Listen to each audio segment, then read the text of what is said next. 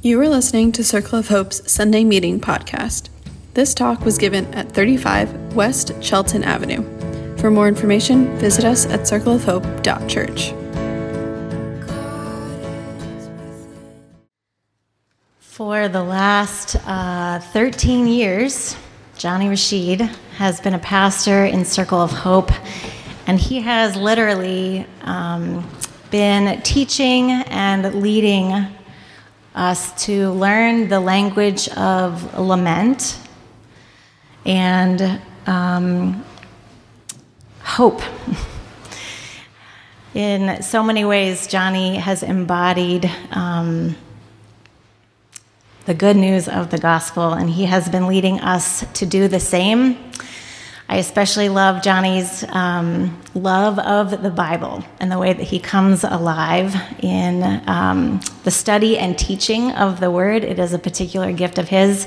So I'm grateful that Jonny's here to share a talk with us, and also for the opportunity for us as a congregation to bless him and speak words back to him in affirmation and blessing and prayer as we send him off. So there'll be time to do that at the end. If you weren't aware of that, just have in mind that there's space for you to recall a memory, to speak a blessing, or to pray a prayer over Jonny. But for now, I want to invite him up to share a talk with us. Jonny, come on up. I'm going to read from the phone. The printer's broken at Frankfurt Ave for a week, so that's why I don't ordinarily do this. But I feel like I've never done it for like 13 years. In the last 2 weeks, I have. So yes, there's a new time for everything. Thank you for that warm welcome, Julie. I was talking to someone today. I really shouldn't be doing things like this, but I was talking to someone. And Circle of Hope's all changing. Things are moving around. And I was talking to somebody who attends Frankfurt Ave, lives in Germantown. And I was like, maybe you should just go to Julie's.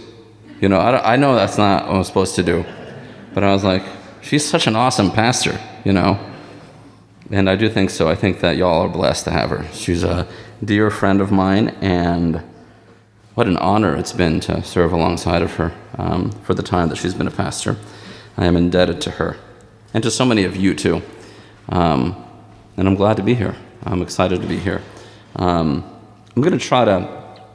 I noticed that as I was doing the words of institution, I was moving too fast, because earlier today, I made I was supposed to go see the Sixers beat the Wizards tonight, and I had it all planned out. So my friend Donovan dropped me off at Uncle Bobby's, and I was like, great, I'll just walk then to the place, and then my friend Joel will come pick me up, and then I won't have my car in some strange place in Philadelphia later on in the evening, because who knows what could happen. And then I get a call from Kristen, my kid's mom, and she's, Agatha, my kid's been sick all week. So now the doctor's like, if she gets a fever again, she has to go back to the ER. So that happened, right? And it just hit. It's like 100.4, so it's not even, I wouldn't even medicate that at that point, but they want to see her, right? Because she was there earlier in worse shape, and I think she's getting better, and it's just a difficult circumstance. So I had to get her sister. But of course I don't have a car, And Kristen had just given all of her booster seats to her parents today because they're going to Florida later, and they're going to rent a car, and they need them. So, not great timing. So Allison Ware gave me her car, and I drove across back to North Philly and here, And I admit I was driving a little bit with some energy, a little bit enthusiastically. And I definitely blew a red light. So Allison, if you get a ticket, I just thought you're going to give them a ticket. I don't think there was a camera there, but, just let me know. We'll work it out, okay? So, I came back with that kind of energy of moving fast, and I was like, you got to slow down. So I haven't even started my talk yet, so I'm going real slow tonight. Let's read from the Bible, shall we? Now the lectionary picked this whole long passage. So So we're going to have to read it, okay? I follow the Revised Common Lectionary, and this is the passage. This is the woman at the well from John 4. This is the NRSV. Now, do we have a portable microphone of some kind? Yes. Because there's people on Zoom too, right? I hope y'all, if you did just do it. If you haven't done communion yet, just take anything you have and do it. You can still do it. It can be water, a chip, or anything. I didn't address the Zoom people. So this is going to go to someone. Now someone has to jump at the opportunity here to read. And it's if you don't want to read the whole thing, just stop reading and then someone else will pick up. Anyone want to do that? What do we pronounce what? Oh, that's a good one. I think Sychar sounds pretty good. Sychar? I don't know. Corinne, how do you pronounce it? I always say with confidence. Pronounce it with confidence. We'll believe you. No matter what? No matter what. Go for it, commit. That's how white men talk all the time. There's a lot of confidence, you know? They're like, yeah. So he came to a Samaritan city called Sychar, near the plot of ground that Jacob had given to his son Joseph. Jacob's well was there, and Jesus, tired out by his journey, was sitting by the well. It was about noon. A Samaritan woman came to draw water, and Jesus said to her, "Give me a drink." His disciples had gone to the city to buy food. The Samaritan woman said to him, "How is it that you, a Jew, ask a drink of me, a woman of Samaria?" Jews do not share things in common with Samaritans. Jesus answered her, "If you knew the gift of God and who it is that is saying to you, 'Give me a drink,' you would have asked him, and he would have given you living water." The woman said to him, "Sir, you have no bucket, and the well is deep. Where do you get that living water? Are you greater than our ancestor Jacob, who gave us the well, and with his sons and his flocks drank from it?" Jesus said to her, "Everyone who drinks of this water will be thirsty again, but those who drink of the water that I will give them will never be thirsty. The water that I will give will become in them a spring of water, gushing up to eternal life." The woman said to him, "Sir, give me this water so that I may never be thirsty or have to keep coming here to draw water."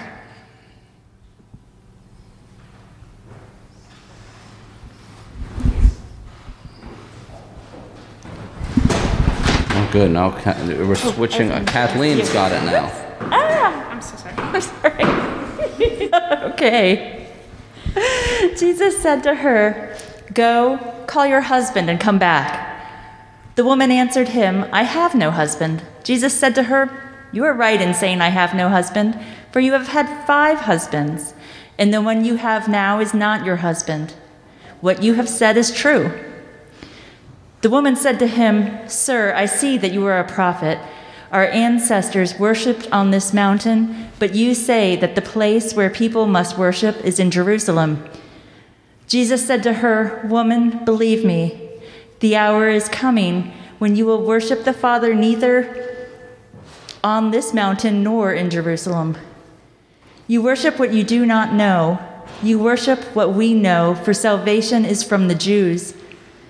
But the hour is coming and is now here when the true worshipers will worship the Father in spirit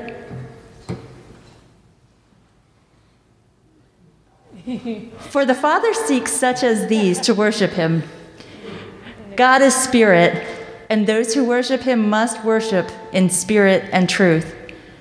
The woman said to him, "I know that Messiah is coming, who is called Christ.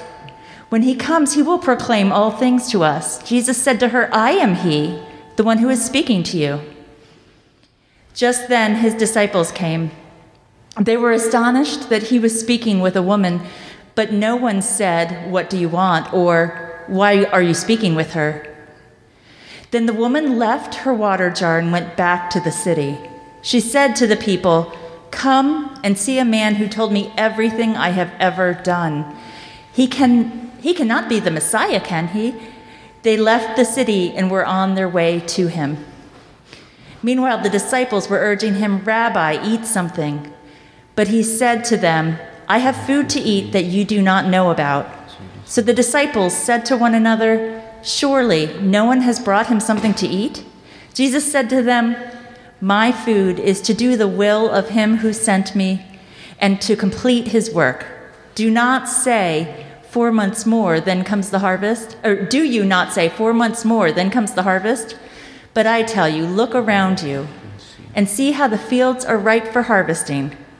The reaper is already receiving wages and is gathering fruit for eternal life, so that sower and reaper may rejoice together. For here the saying holds true, one sows and another reaps.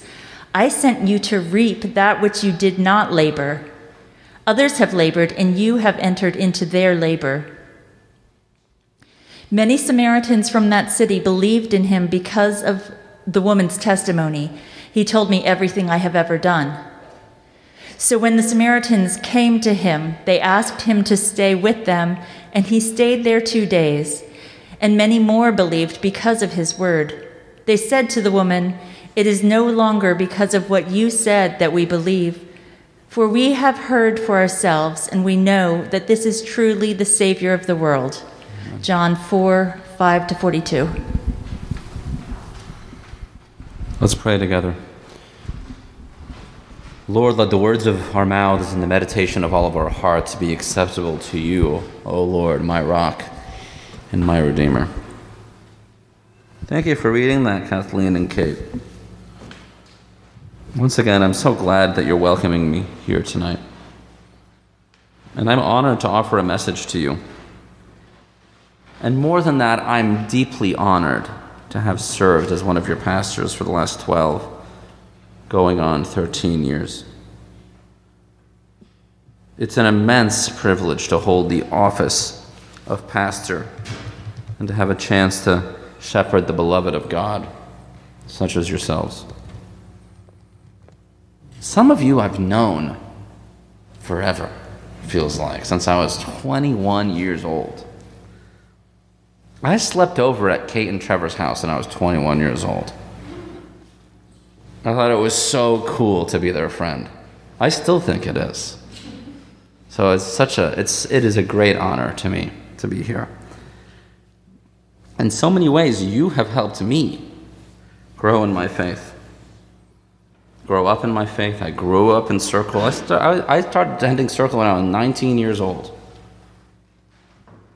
And basically spent 19 years in the church after that. So you've been my home for a long time. And you've helped me move into this vocation as pastor.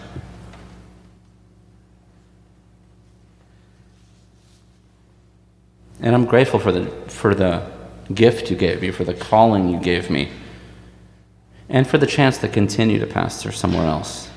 That's real special to me. It leaves a mark on me forever. And I'm so grateful for it. And I'm happy to be on a new adventure too, with West Philly Mennonite Fellowship, and bringing them the best that I've got here, that I've got from here, that's still with me. It's not without pain or sorrow. This departure is bittersweet. I mean, I was just 24 when I became a pastor. That's like yikes, you know? Double yikes. And I'm really proud, I'm so grateful for my old friend, Joshua Grace, and how he is such a big softy. And he really discipled my loud ass over the years. And he's still my homie. But what a chance Joshua gave me. He gave me the keys to the car. Pastoring is a lot like driving. And the hard thing about leadership when you're young is that you're given a tool that's powerful and fun and cool, and you kind of figure out how to wield it. It reminds me of my first car. It was a 1992 Volkswagen GTI. I drove that thing so hard and so fast it ended up in a ditch a few months later. Weeks later. I don't even know how long it was. And honestly, I remember I gave a cell leader training called, like, how to lead a cell like I drive a car, you know. There you go, folks. You live and you learn, or at least you try to, you know. No consciousness of, like, you start so young and you kind of, and you know, there's energy, there's excitement, and I'm glad I had that stuff, you know. But you make mistakes along the way. You try to learn. You try to grow. I want to share some of that process with you. I told the coordinators, which is like a body of overseers for the pastors and other things, that I trust Circle of Hope will move into its next era with wisdom and with grace. And I want to depart in that spirit. And I really just want to credit you all for your journey and where you are going next. I do think Julie is leading you admirably and listening well. And I think she's doing a very cool thing. But you're all taking a big step of faith, and it's unprecedented. And I think that you and the other congregations will grow as a result of that. You know, we'll all live and learn together. And I know that the timing isn't great, you know, and it's particularly painful in some ways, you know, because the congregation of Frankfurt Ave is figuring all this out too. They're losing their building and their pastor on top of it, so they're you know, say a prayer for them. But when it comes to leaving a community that's been so meaningful to me, there is no timing that's particularly good. There's no shortage of loss in leaving. And I'll cherish these memories that I've held.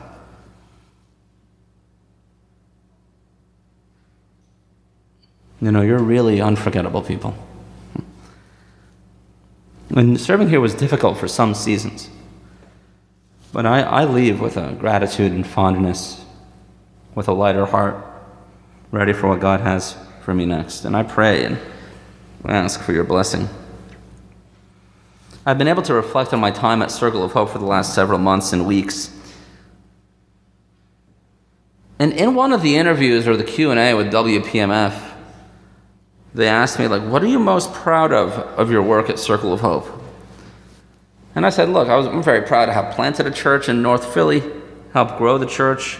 I was proud to lead a merger between two congregations in a contentious circumstance. And then I said, but honestly, I said, I was really happy to play a part in helping Circle of Hope become LGBT inclusive.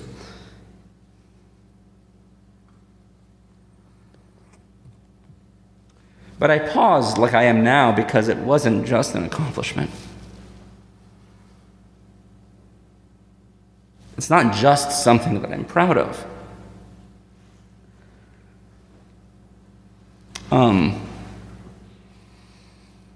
It's something that I'm ashamed didn't happen sooner.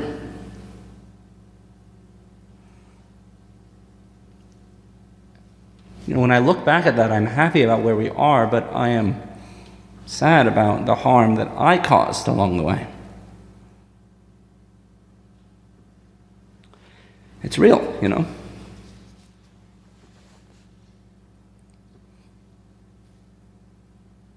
The truth is, because of how I led at times, there's people who fell away from the church, who lost faith, who won't come back. Not just to Circle, but to Jesus. There's a cost to that. And I want to bear the cost. I want to bear the cross of those choices. And I lament them.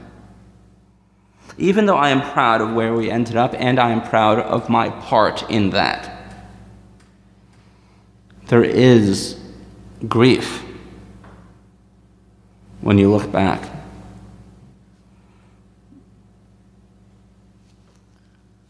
And that brings me to this week's passage. John 4. This Samaritan woman, nameless woman, approaches Jesus. And Jesus is thirsty, asks for a drink. Can we get the passage up here? Yeah. I'm not going to exegete the whole thing. It's too long. So I'm just going to touch it. Let's get the first part of it here. No, this is it. Thank you. And the writer makes reference to Jacob and Joseph here, right in the beginning, near the plot of ground that Jacob had given to his son Joseph. Why does he do that? Why does the writer bring up this old story? Because the Samaritans themselves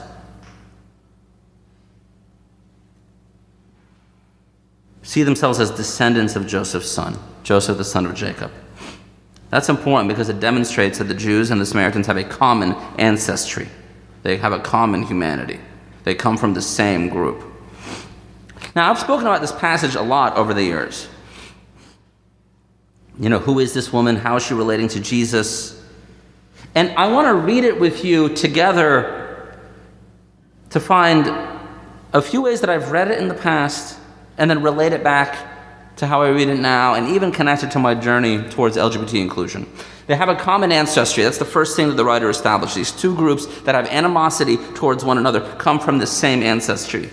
Jesus asks for a drink from his ancestral sister, and she denies him because he's a Jew and she's a Samaritan. She doesn't cross the line. Jesus dares to. And this line is the result of two things: ethnic conflict and tradition. And I want to pause there because oftentimes commentators will say that Jesus is violating a law here, or even violating the Torah. But he is not doing that. The lack of association between Jews and Samaritans, a motif that's famously recounted in Luke's parable, the Good Samaritan, as we call it, is the result of historical conflict. But there's no law forbidding it. Nor is there a law forbidding Jewish people and Jewish rabbis from relating to women. That is not against the rules. It's just a traditional prejudice. Now, some rabbis would say that rabbis aren't supposed to talk to Jews, but that is an interpretation. That is an understanding of tradition. It's not. It's a matter of a legislative opinion. Okay. There is some tradition, but there's a variety of interpretations. Jesus isn't breaking the law when he does this. There's no ritual purity law that suggests this is illegal. But Jesus is risking his reputation, he's risking honor, he's risking public disapproval and all the things that come with that. But he's not violating the law. The conversation continues, and Jesus remarks to her that if she only knew who she was talking to, she'd be asking for living water. Jeremiah calls God a spring of living water. The psalmist compares the deer's panting for the water like our longing for God. Water represents God's power, God's nourishment. And using this divine language, Jesus is demonstrating two things. One, the superiority of a spring of water that provides water for you constantly versus a well. And spring water tastes better than well water too. I think, anyway. People, what do you think about that? Is that true, generally? I drink tap water. You know, like I'm not spend a lot of time near wells and drinking water from springs. Don't do that in Philadelphia, I think. He's demonstrating the superiority of a spring over a well and also his superiority to Jacob. John's gospel has a very high Christology. That's a big word for like what we think about Jesus. And so it's in line with the gospel. The woman thinks it's real water. She's confused. And this Samaritan woman, like Nicodemus in chapter 3, the born-again passage, they don't understand. What is this new birth? What is this water? What are you talking about? They can't grasp what Jesus is saying. Nicodemus confuses the birth to a literal birth, and this woman's confusing this figurative water for real water. They keep talking, and Jesus asks her, call your husband. She doesn't have one. She's been married 5 times. And the man she is with is now her husband. Now, we pause in the text now because a common assumption is what? She's loose, right? She's sleeping with many different men. That's the idea that's often superimposed on the story. The text does not suggest that. There's nothing like that in the Bible. So what do we bring to the text? How do we read it? What prejudices do we bring? So if we think it's remarking on her sexuality and her promiscuity, that interpretation says more about us than it does the Bible, right? So exegete yourself. Find out what's happening. We don't know why she's had 5 divorces. Or 5 dead husbands, or some issue. Or why she's living with a man. But nothing is necessarily nefarious. Of course, the suspicion that we would bring to this passage, a lot of people would. Even then. So now you're playing a part in the story. You're getting to know yourself, but also the assumption of others. Her life may be a matter of public discussion.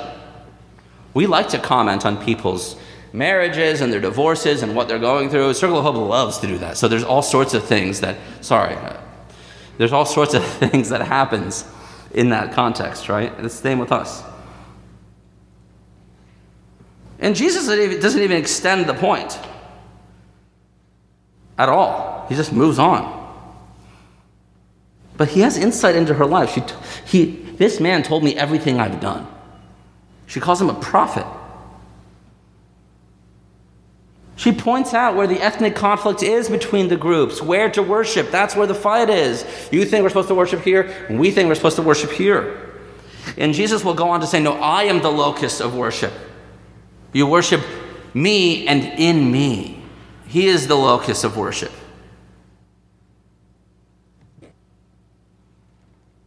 Believers of all ethnicities will come and worship him. And she pivots to the talk of the Christ, the Messiah, who will come and show us everything and tell us everything. And Jesus tells this Samaritan woman that he is the Christ. There's an amazing moment in the Bible. The secret of Jesus of the Synoptic Gospels, Matthew, Mark, and Luke, when he hides all of his stuff, he heals someone, don't tell anybody, I don't want anyone to know, reveals his true identity to this woman. It's a big moment. This is the kind of thing that in John 10, Jesus will say this. He'll say, before Abraham, I am. And then they will kill him. The rest of the book, from 11 all the way down to 21, is about how we're going to kill Jesus. So you get it's 11 chapters, because John 11's Lazarus, right? So the first section of the book, all the signs and things that Jesus is doing. And then when he says that to the religious leaders, he is submitting to the possibility of death. And to this woman, he gives her this detail, this story. He boldly proclaims this to an ethnic woman. This Christ brings, and then Jesus brings true worship to her. This is not confined to a time or a place or a people group.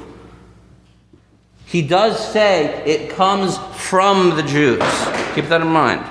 But it's not limited to the Jews.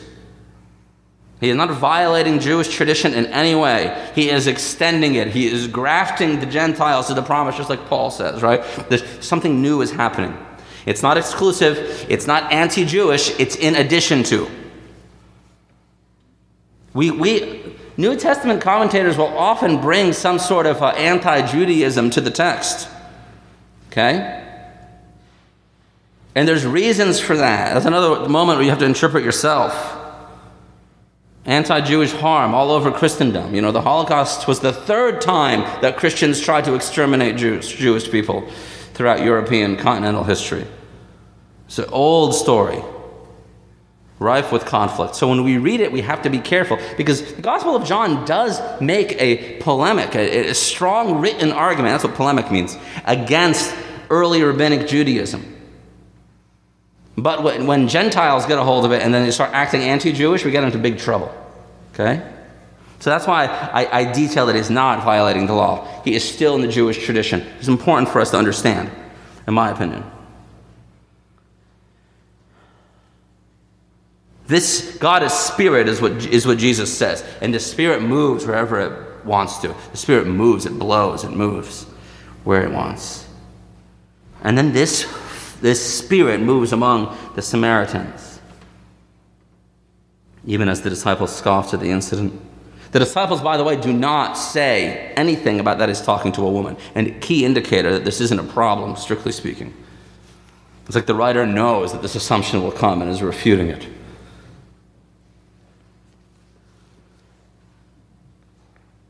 So, to review the incident above, some say he was violating the law by talking to a woman and a Samaritan. Some say it was even worse because she's a loose woman. But the text doesn't give us that. And the former isn't a matter of law, but tradition, and what we would call like a cultural bias right now. When it comes to LGBT inclusion, using this basic framework, we can judge queer folks as dirty. You give them the same assumption that you gave to the woman. I've been called dirty, by people very close to me. That's one thing, just like she is not to be associated with. If you approach queer people with that same kind of like white glove, you don't want to get dirty. Problematic prejudice. Even if you think you're saving them, right, they have some filth on them. So we have to be careful when we assign purity culture to queer people. Some people are LGBT inclusive, but they just like Control F search straight for gay, and then nothing changes in the theology besides that. You feel me? Like they just replace. It's like the same thing. It's just like, oh, but they're gay. That's not deep enough, right? There's still problems with that. We can consider associating with them as a violation of the law, right? Like the anti-drag show bill that just passed in Tennessee, right? The drag show is going to make our kids dirty. Some problem with it. Meanwhile, the Department of Children's Services in Tennessee has kids sleeping on the floor. So they come on, Tennessee. Get your house in order. What do you really care about kids? Because your DCS suggests you don't. Now you're worried about drag shows. So now associating with them as a violate is literally happening, right here in the U.S. Or we revel in the fact as Christians, if you want to be inclusive, that you're breaking the law, you're violating the Bible, and you're proud of doing that. I'm just saying, no, you're not. The violators or the homophobic people don't get excited about the fact that you're contradicting the Bible, because don't submit the text to homophobic people as if they know what the interpretation is. Stand your guard. Don't give up the territory. Hold on to it. They misuse it this way. They misinterpret this passage too. They add things to it. They describe the woman in such a way.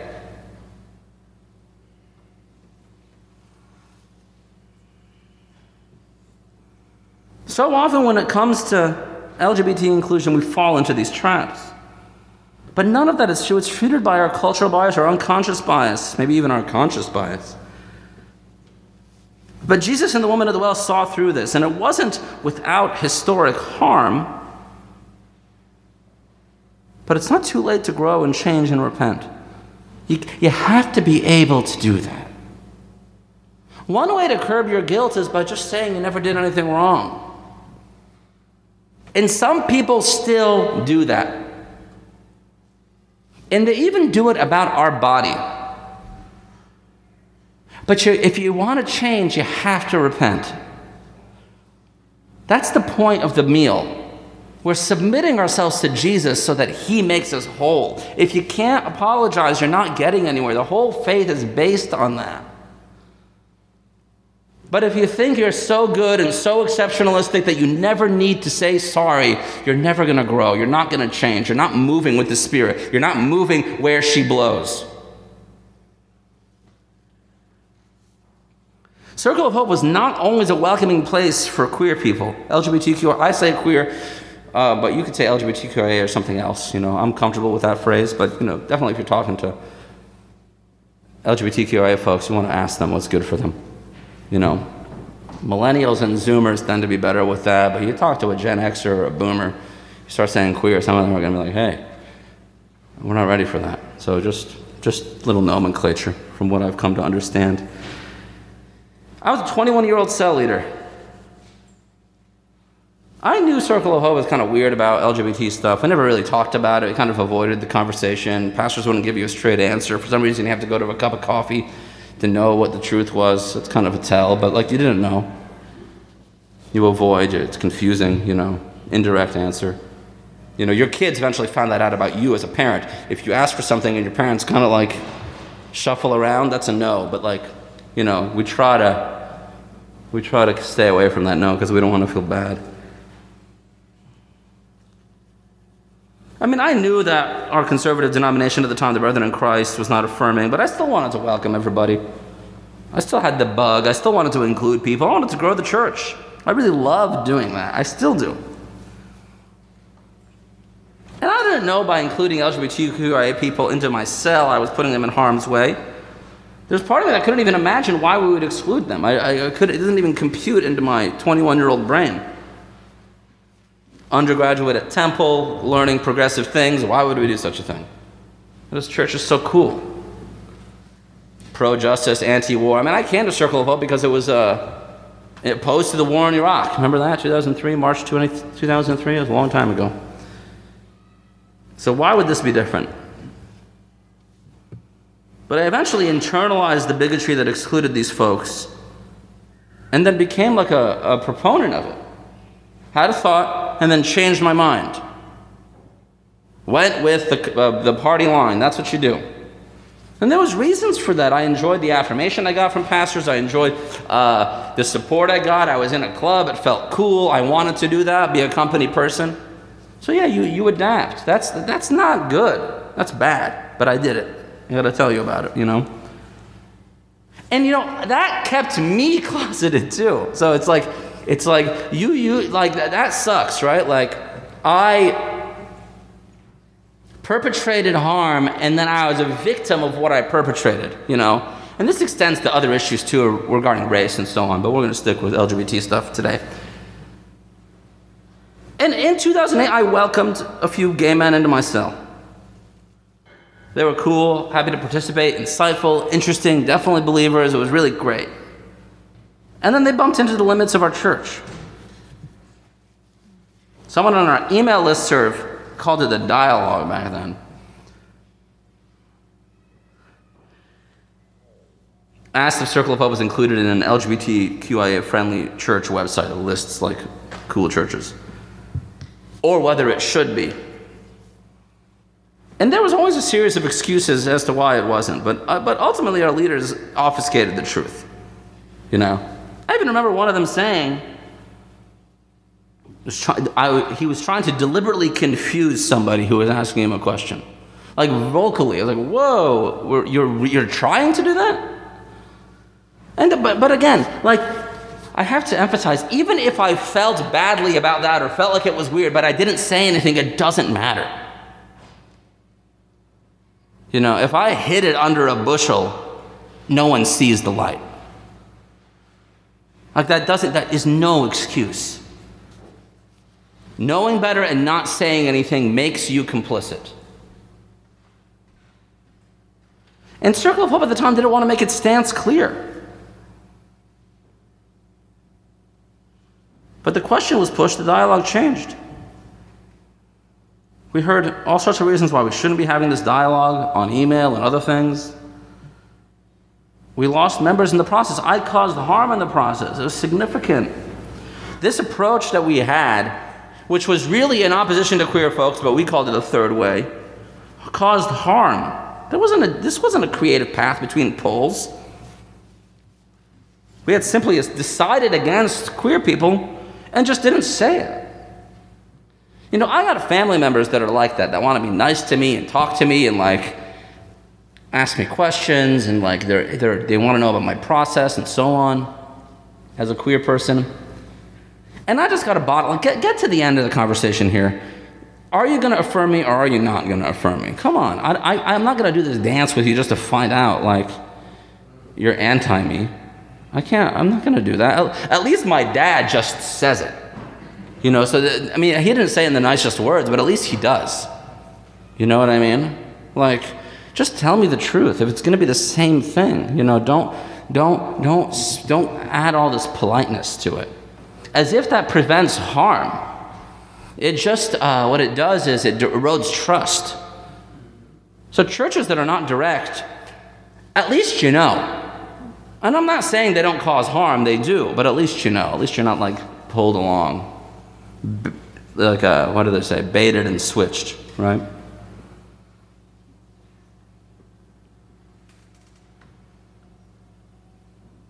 We did eventually move, 2014, kind of like started flirting with this idea of inclusion.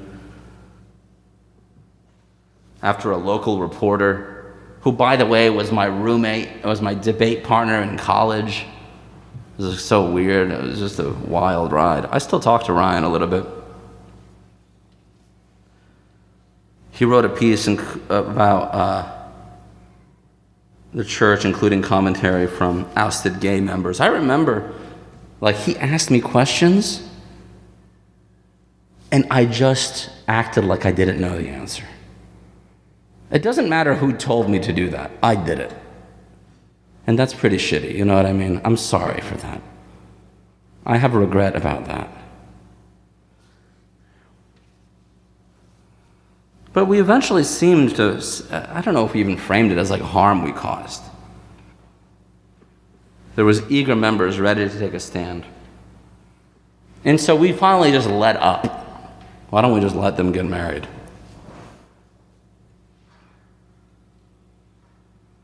And then we drafted a statement on marriage that included a clause about faithful long-term relationships between couples of same-sex relationships. Still a very flawed piece, but like the first step towards something.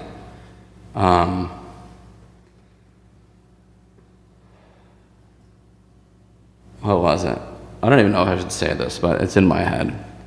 A faithful response to desiring a moral sexual expression was the phrase that we used to describe queer people. So yeah, look, Corinne's laughing at me. Yeah, I have all the documents just tattooed in my brain, so I don't know. Julie says you got to forget about that. Don't remember everything. Stop it. You know, I can't forget. That's part of the process of repentance too. It's like you can't let it go. In the years went on, we regularly updated our statement and our teachings to be more and more inclusive, and including affirmation of trans people. And we got to the end where we sacrificed our assets and buildings for LGBT inclusion. I think that is a good end. That's a positive end. We got to the place. I am proud of that. It is really hard for me to leave at this moment. I think it's the best choice for me. But it's stressful, it's difficult, it's painful. I want to be able to stay and see this through. I will observe you from a distance with great interest. I don't know how not to do that. Maybe I'm not supposed to do that, but I know. I care about where y'all go. It matters to me. You matter to me. You're my family still. You know, I might be moving out of the house, but you're still my family. You know, and I'm gonna submit to the same agreements that we made for the other pastors who have left Circle of Hope. That's the only right thing to do. But I am praying for you and hoping that we keep moving in this direction. But it does break my heart to think of the harm I caused. Even at my expense, I wasn't brave enough to come out in a church that wasn't affirming. People did. And they faced heat for it. Hostility, aggression, persecution. That's the only way to say it. So I wasn't as brave as them. I mean, I heard concerns of queer people and their allies, and I sometimes even shared them, but I led differently and against their concerns, and that's a shameful thing I've done. So yeah, I am proud of where we are, but I can't just hang my hat on that. You know, I've reached out to people in that article and otherwise and repented of the harm I've done as best as I can. You know, the two people quoted in that article, I wouldn't say I'm close with, but we've talked since then. My experience, and this experience, convicted me to take a stance, to stop trying to forge a third way. Especially when people's life depends on it. I mean, we're talking about their life. Queer kids that grow up in Christian households have a much higher chance of killing themselves. The suicidality of trans kids is super high. We're talking about their life. This is not politics. That is what it is. It's not an issue between ideological poles. It's not a question of religious freedom, for goodness sake. We're talking about human life and dignity. And yeah, we struggled with taking a side, but I'm glad we did. We have to be straightforward about what we believe. We don't need to take someone out to coffee and offer them some confusing response about a plainly worded question. That like messes with the person even. And if I feel shame about my beliefs, I should evaluate them.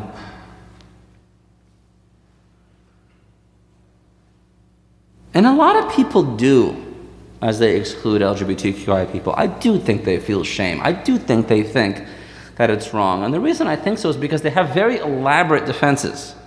When the truth is plain, you come up with a very complicated way to defend your side, right? Violence is so apparently wrong that the people waging war have a very big explanation for why they do such a thing. And the same is true of people who don't affirm queer people.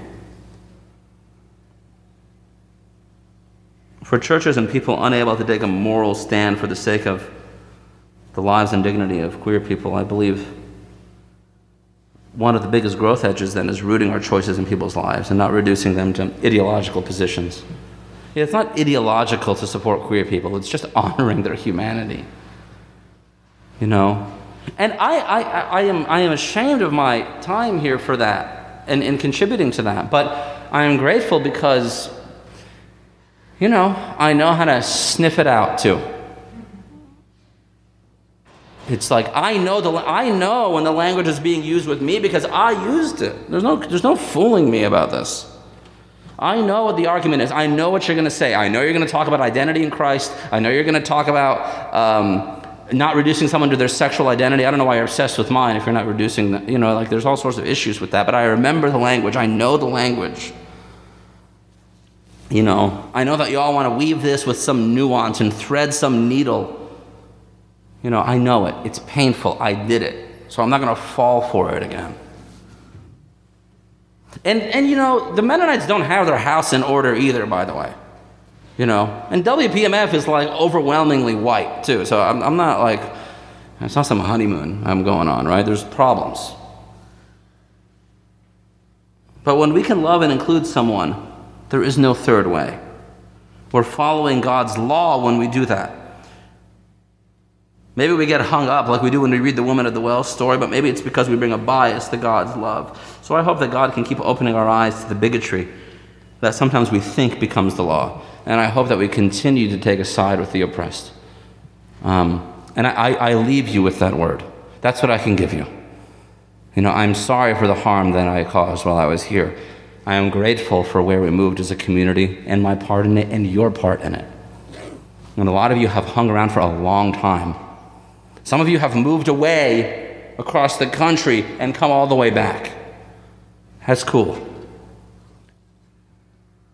We don't necessarily deserve that, but I'm grateful that we have it. I'm grateful for you.